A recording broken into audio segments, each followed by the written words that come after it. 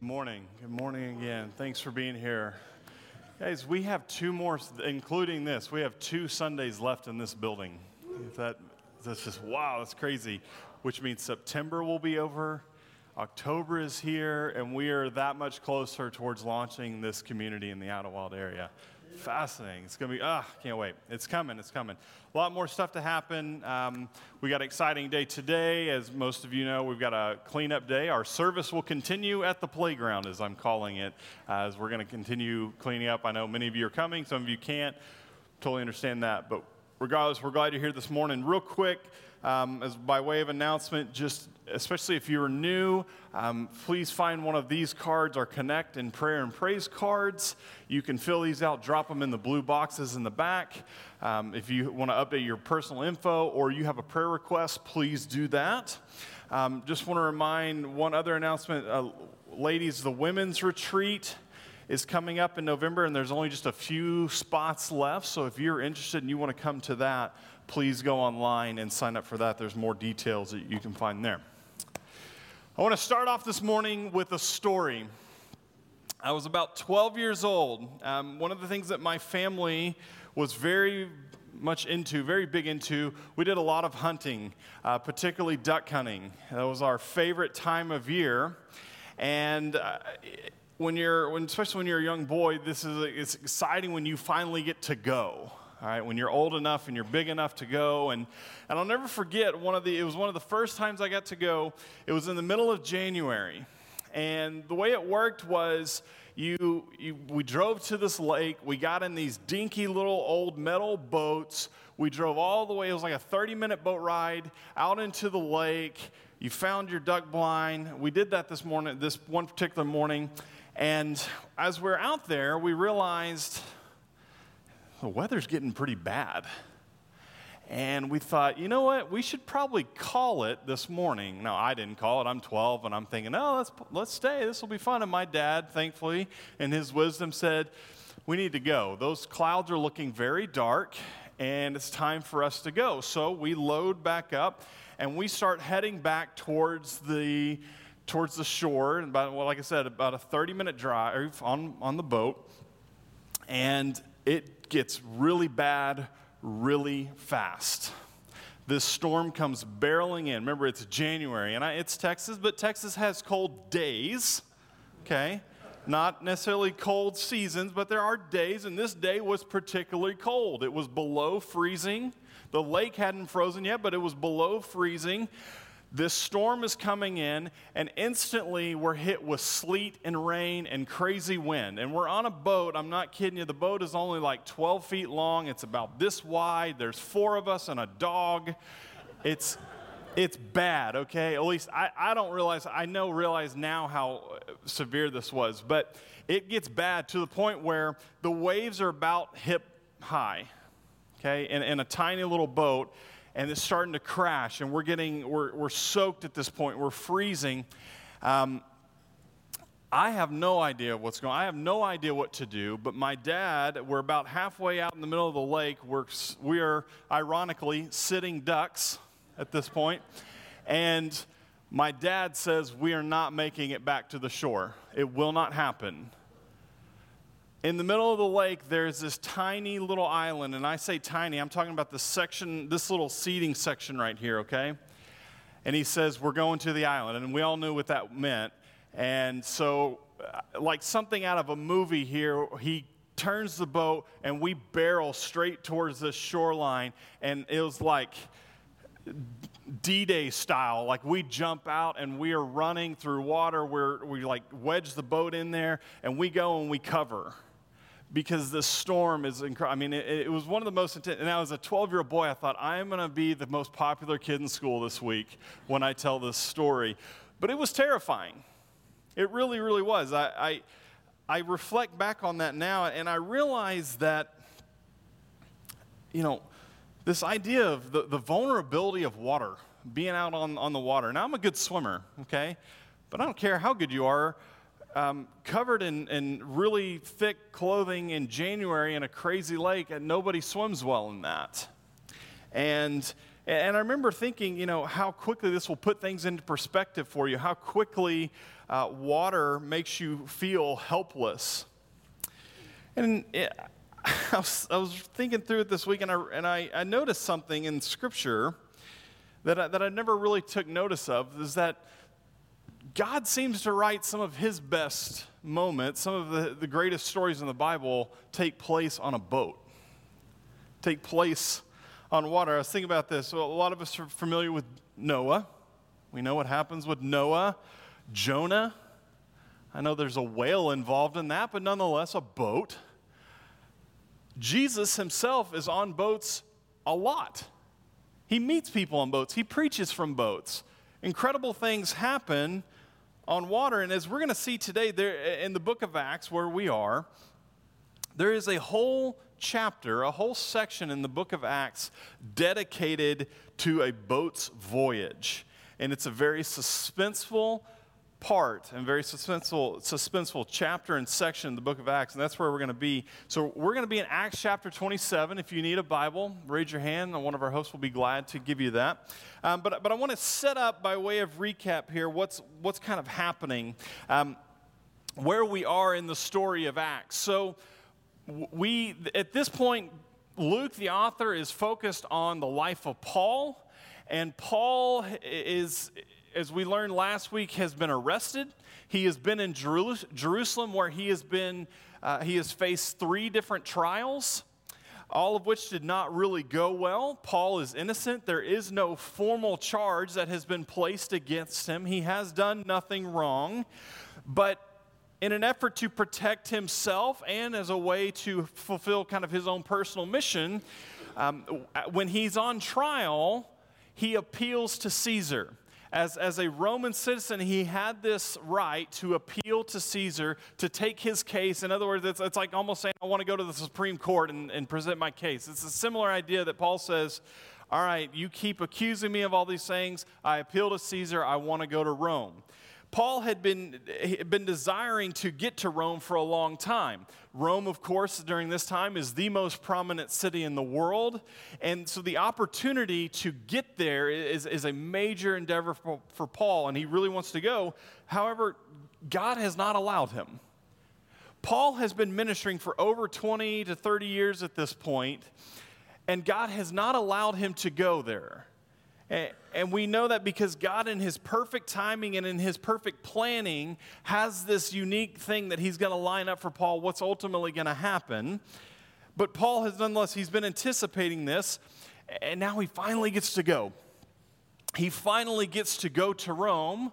He may not have imagined the circumstances be this, where he's arrested. He's faced trial 3 times, and he had to appeal to Caesar in order to get to Rome. But nonetheless, he does. He probably doesn't expect this, but I assure you this, he probably doesn't expect what's about to happen to him, what's about to happen on this journey. So let's pick it up here. Acts 27. We're just going to read the first couple verses here. If I can get there. Verse 1 says, "And when it was decided that we should sail for Italy, they delivered Paul and some other prisoners to a centurion of the Augustan cohort named Julius. And embarking on a ship from Adramyttium, which was about to sail to the ports along the coast of Asia, we put to sea." Now, it's important to note a few things here as we're talking about this journey. So we know here that Paul, in his appeal, says, I want to go to Rome. So they decide, okay, we're going to put you under the care of the centurion. You are going to sail from the coast all the way to Rome. Now, a couple interesting things here. This is not a Disney cruise. This is not in any way to be resembled to a modern day cruise or a sailing adventure even today. Okay? In ideal conditions, in a great boat with minimal stops, you are talking sailing from Israel all the way to Rome is at best a 2-month journey. That's at best, okay?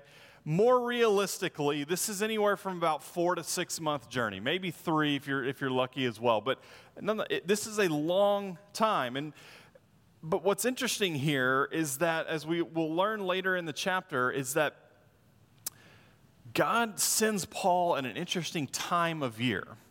Because we learn in this text that Paul and this team set sail in late autumn, early fall, which to me really means nothing, but to sailors, this is one of the worst times that you can begin a voyage in the Mediterranean Sea. This is the time of year when the weather begins to change. Temperatures drop. The water temperature begins to drop, and the winds begin to shift.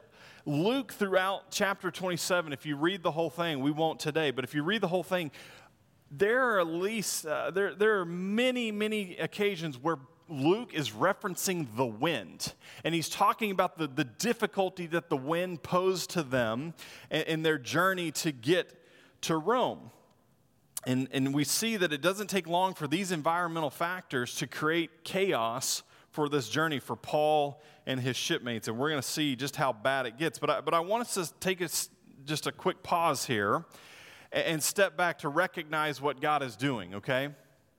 When we talk about God's plans and how they unfold, whether that's my life, your life, Paul's life, others, we need to recognize something here. There is no detail that is overlooked. There is no part that has not been perfectly planned out. When it comes to God working in our lives, we need to remember those things.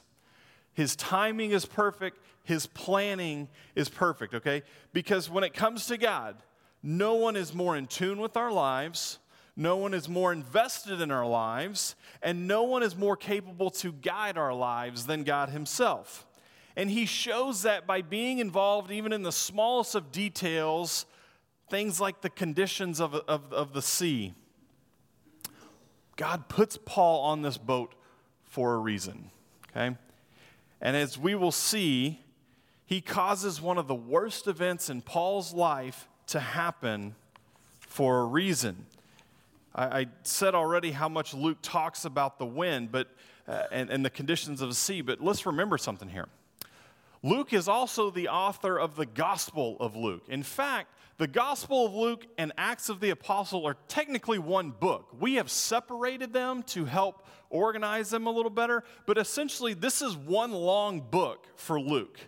And remember that Luke is also one of the authors that records one of the most famous scenes of Jesus' life. If you recall, when Jesus tells the disciples, we're going to cross the Sea of Galilee, and they get into the boat, and you remember what Jesus does? He goes and he falls asleep. And the disciples are there, and the conditions of the sea begin to get horrible. The waves are crashing in. All this stuff is happening. And what do? They go to Jesus and they say, Jesus, wake up. We're about to die. And he leads us through this great moment of, it's a great lesson of faith. And he is able to calm the wind and the seas. And Luke records, even the wind and the water obey him. This is the same God. This is the same Jesus in Acts. Luke knows this. He wrote about it not too long ago. He knows what's happening here, and so he don't miss this. When Luke is referring constantly to the wind and the waves, he's not just describing the environmental factors. He's trying to tell us that, look, even God is in control of those things. Let's pick up in verse 9 here. Okay, I'm going to read verse 9 through 12. As they've begun their journey, as they've begun sailing, verse 9 says, "So since much time had passed, and the voyage was now dangerous because even the fast was already over, Paul advised them, saying, 'Sir, I perceive that the voyage will be with injury and much loss, not only of the cargo and the ship, but also of our lives.' But the centurion paid more attention to the pilot and to the owner of the ship than to what Paul said. And because the harbor was not suitable to spend the winter in, the majority decided to put out to sea from there on the chance that somehow they could reach Phoenix, a harbor of Crete facing both southwest and northwest, and spend the winter there." Okay? Paul's not a boat captain, but he is an experienced traveler. And he says something. He knew enough to say, hey, this is a bad idea. We should not do this. I know the weather's about to change. The conditions are about to get worse. We shouldn't go do this. And I really like this part because we notice something about Paul here, okay? Paul knows that his goal is to get to Rome, and he believes that God will somehow get him there. But he says, I don't want to do this. I don't want to go on this journey. I do not want to set sail. I do not want to cross the Mediterranean during this time of year because I know how dangerous it is. He wants to avoid the unnecessary, difficult journey, and I don't say that I blame him for that. But as the old saying goes, right, it's not always about the destination, it's about the journey. It's a phrase I know all of us can relate to, and it's a phrase that will certainly be true in Paul's life in this moment, right?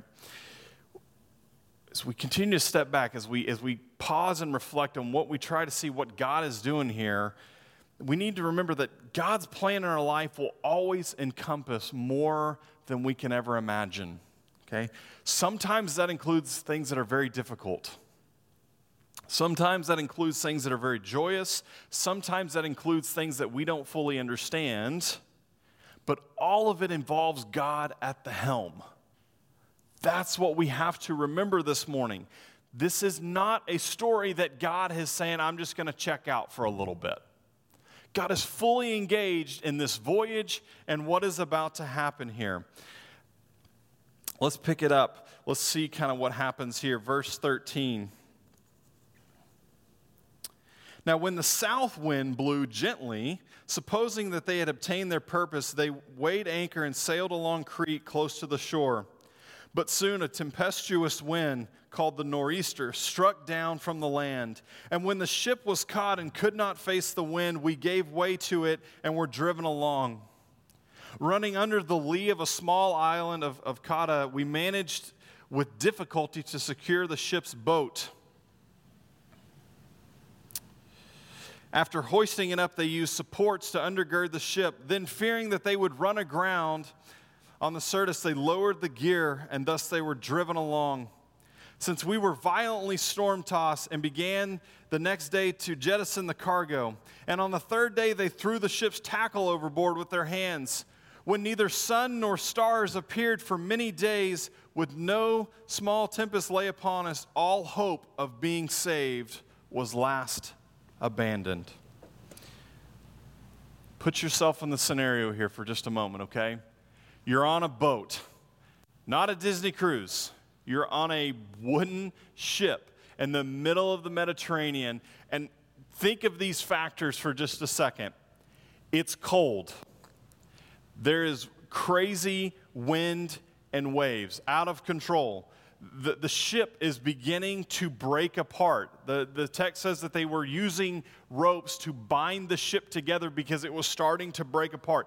All navigation had been lost. Notice that God even covers the stars and the sun, so they couldn't even look up and get a directional idea of where they were. All of that has been taken out.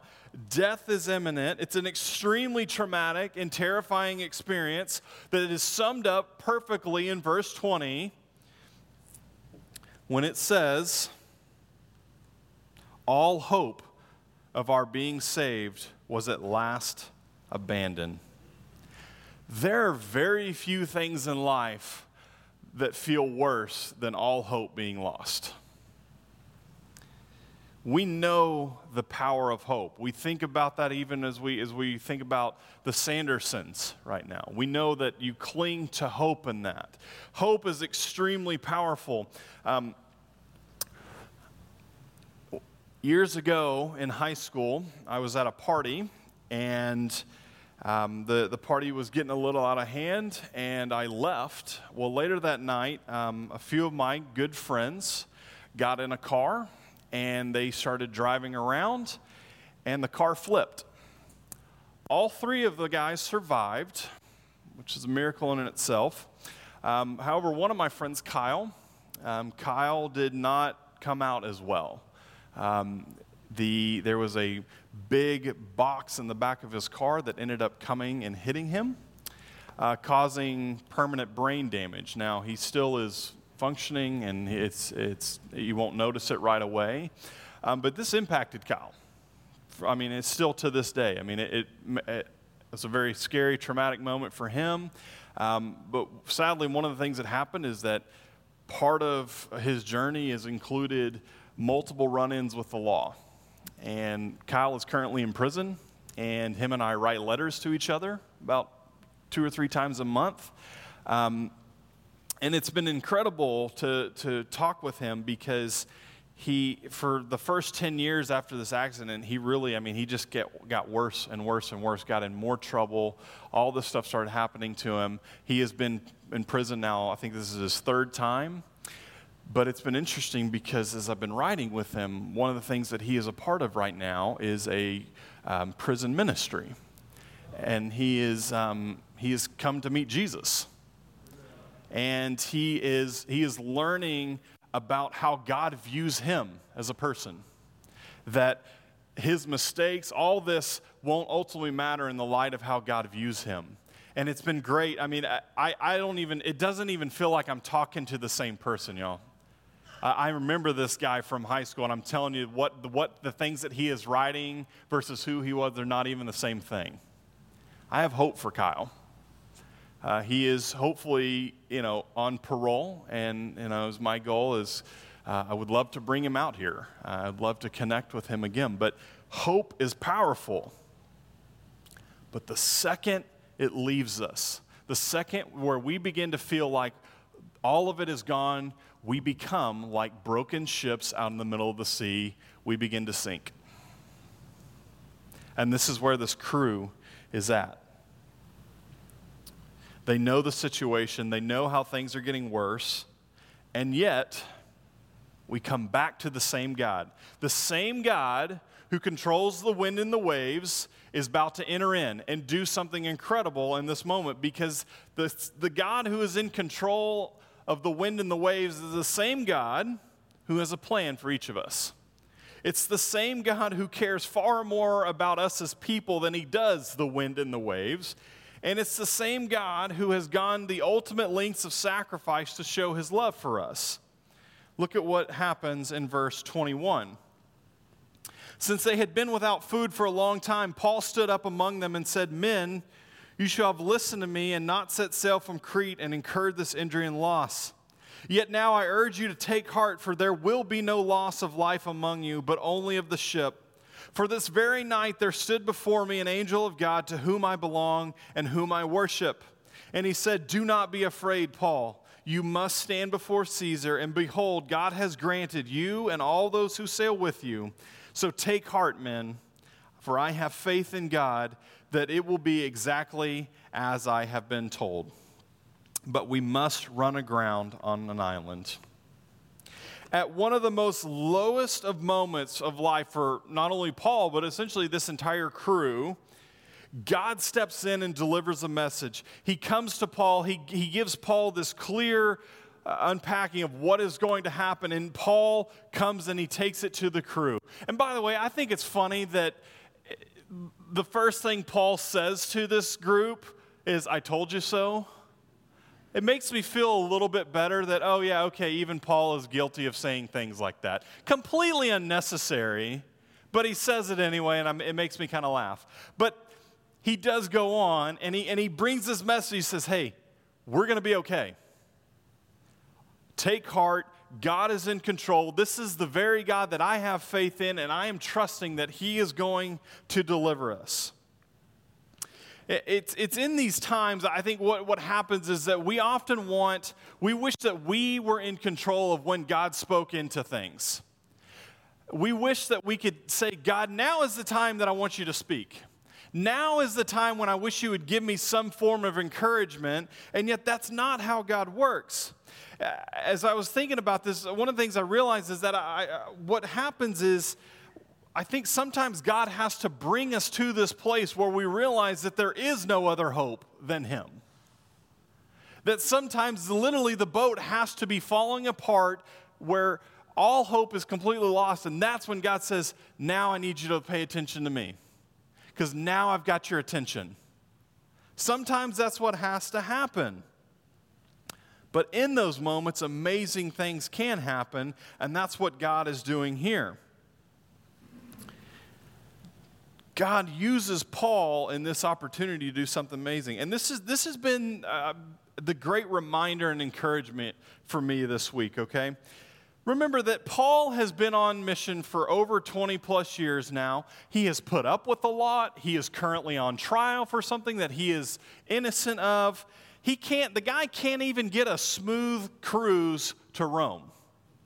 Like, the guy can't catch a break. But notice what Paul does here, okay? Even in the midst of all this, God continues to call him to press forward, to be faithful towards sharing the gospel and loving others. And that's exactly what Paul does. Paul stands up as a leader to lead this group. And he even tells them that, hey, it's even going to get worse. But he says, but have faith.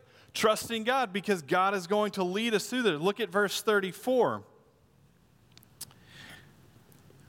As things had gotten worse, Paul says, I urge you to take some food, for it will give you strength, for not a hair is to perish from the head of any of you. And when he had said these things, he took bread, and giving thanks to God in the presence of all, he broke it and began to eat. Then they were all encouraged and ate some food themselves. Paul could have very easily sat in his little cell block or whatever part of the ship he was in and just watched all this unfold. He could have very easily said, well, I know God's going to get me there, so I don't really care. I'm just going to sit here and focus. But notice that Paul steps up and he says, I see a need in people. I see an opportunity to share the hope of the gospel, the hope of faith in Christ, and I'm going to do it. And there's three things I want us to notice from this story. One is that the church is not a building, it is a group of people on mission. It is not a building. It is people who have been called together, shoulder to shoulder, to bring about this mission of bringing the love of Jesus into the world. The second is that the mission of the church can occur anywhere that people are. It doesn't have to be in a building. And in this case, it's on a boat. And finally, and please catch this, even in the most difficult of times in our lives, we always have something that we can give to others. Trust me, I know that feeling. I know what it's like to be in that place where you feel that all hope is lost. I know what it feels like to think that you have nothing in the tank left to give, that you feel completely broken. You feel that I need to get my life right first. I need to get right before I can give to others. And I feel that I would only be someone who would bring others down. But can I remind all of us and encourage you with this, that if you know Jesus personally, if Jesus is in your life, even in the lowliest of times, even in your roughest seasons, where moments of hope are all lost, we can always impact others by speaking the love of Jesus into people's life. There is no point that you can reach where that cannot impact others. And I understand that it's difficult. I understand that even myself, I fail in those moments, but I want us to be encouraged and reminded that even for Paul, in one of his roughest seasons, finds this opportunity to say, but I'll at least say one thing. I would argue that even it's oftentimes when people are in these moments and they choose to cling to this hope, that often has sometimes the biggest impact on others. I told Alan last night as I was on the phone with him, I said, Alan, I want you to understand something. I said, y'all have already been an encouragement to me through this journey. You're only 3 days into it, and just hearing him talk and him just appreciating the prayers, I've just already been encouraged at their level of faith through this. So don't ever think that just because you've entered this season where things are bad that you have nothing to give. You do. You have Jesus. So if this is you today, please just be reminded that. Once again, I'm not trying to make it too simple. I'm not trying to say that that it's not hard to do this, but I want you to know that it can be done.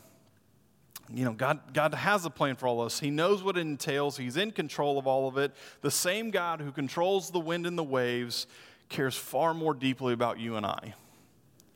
And I'll close with this. As I think about Idlewild and I think and reflect on this story and where we're going as a team, one of the things that I am guilty of a lot is I get in this destination mindset.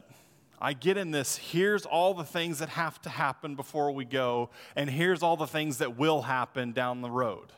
That's just how my brain works. It's all I have. I have goals, I have expectations, I have visions, and all of which I categorize as to this is what will be successful. This is what makes Idlewild successful if all these things are happen. But can I remind myself and us as a team, to never forget what God is doing in the moment and use the opportunities that God has given you each and every day to bring about some form of hope into people's lives. I don't know what that is. I don't know what that looks like for each of you, but I know that God can use us in incredible ways in times that we would have never imagined it. So may we take even the smallest of opportunities that we have to love on people. There are people in this room, I assure you, that are having bad days right now. There are people in this room that life the past year, maybe, season of life has been difficult. There is worry in this room right now. There is concern over relationships, health, numerous things. You may, even in the smallest of way, help impact them today. With just the smallest opportunity that God gave you, never, ever think that it is useless or that God can't use you, because he can. And above all, may we trust him to do it all. Let's pray with that. And I'm going to invite Melissa up for just a couple quick announcements.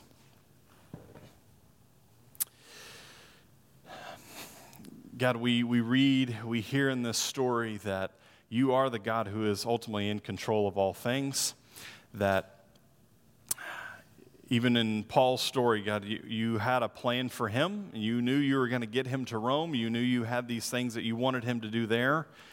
And yet you had plans even before that.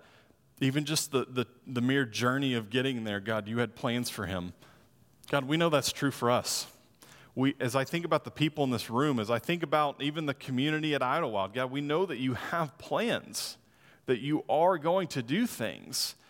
And yet, God, but we don't know what those always look like. But yet, God, what we do know is that the things that are currently happening, the moments that we do have, may we take those opportunities to invest in people and even in some form show the hope that we have in you.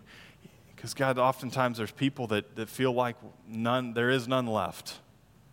And, God, I pray for the people in this room who maybe are feeling that, who maybe even themselves are saying, you know what, I do. I feel like this broken ship out in the middle of the sea and all hope is lost. God, may you just remind them at this very moment that there is always hope in you, that through your Son, there is always hope. And may they feel a sense of encouragement from that today. And may we as a family come alongside and support each other in that. God, we love you and we thank you for today. And we just continue to lift up the Sandersons and trust baby Cameron to you. And God, I lift up all the other prayer requests in this room, the things that are weighing on people's hearts, the things that they can't seem to get their minds off of. God, we just lift that up to you. We trust you in your good name. It's in that we pray. Amen.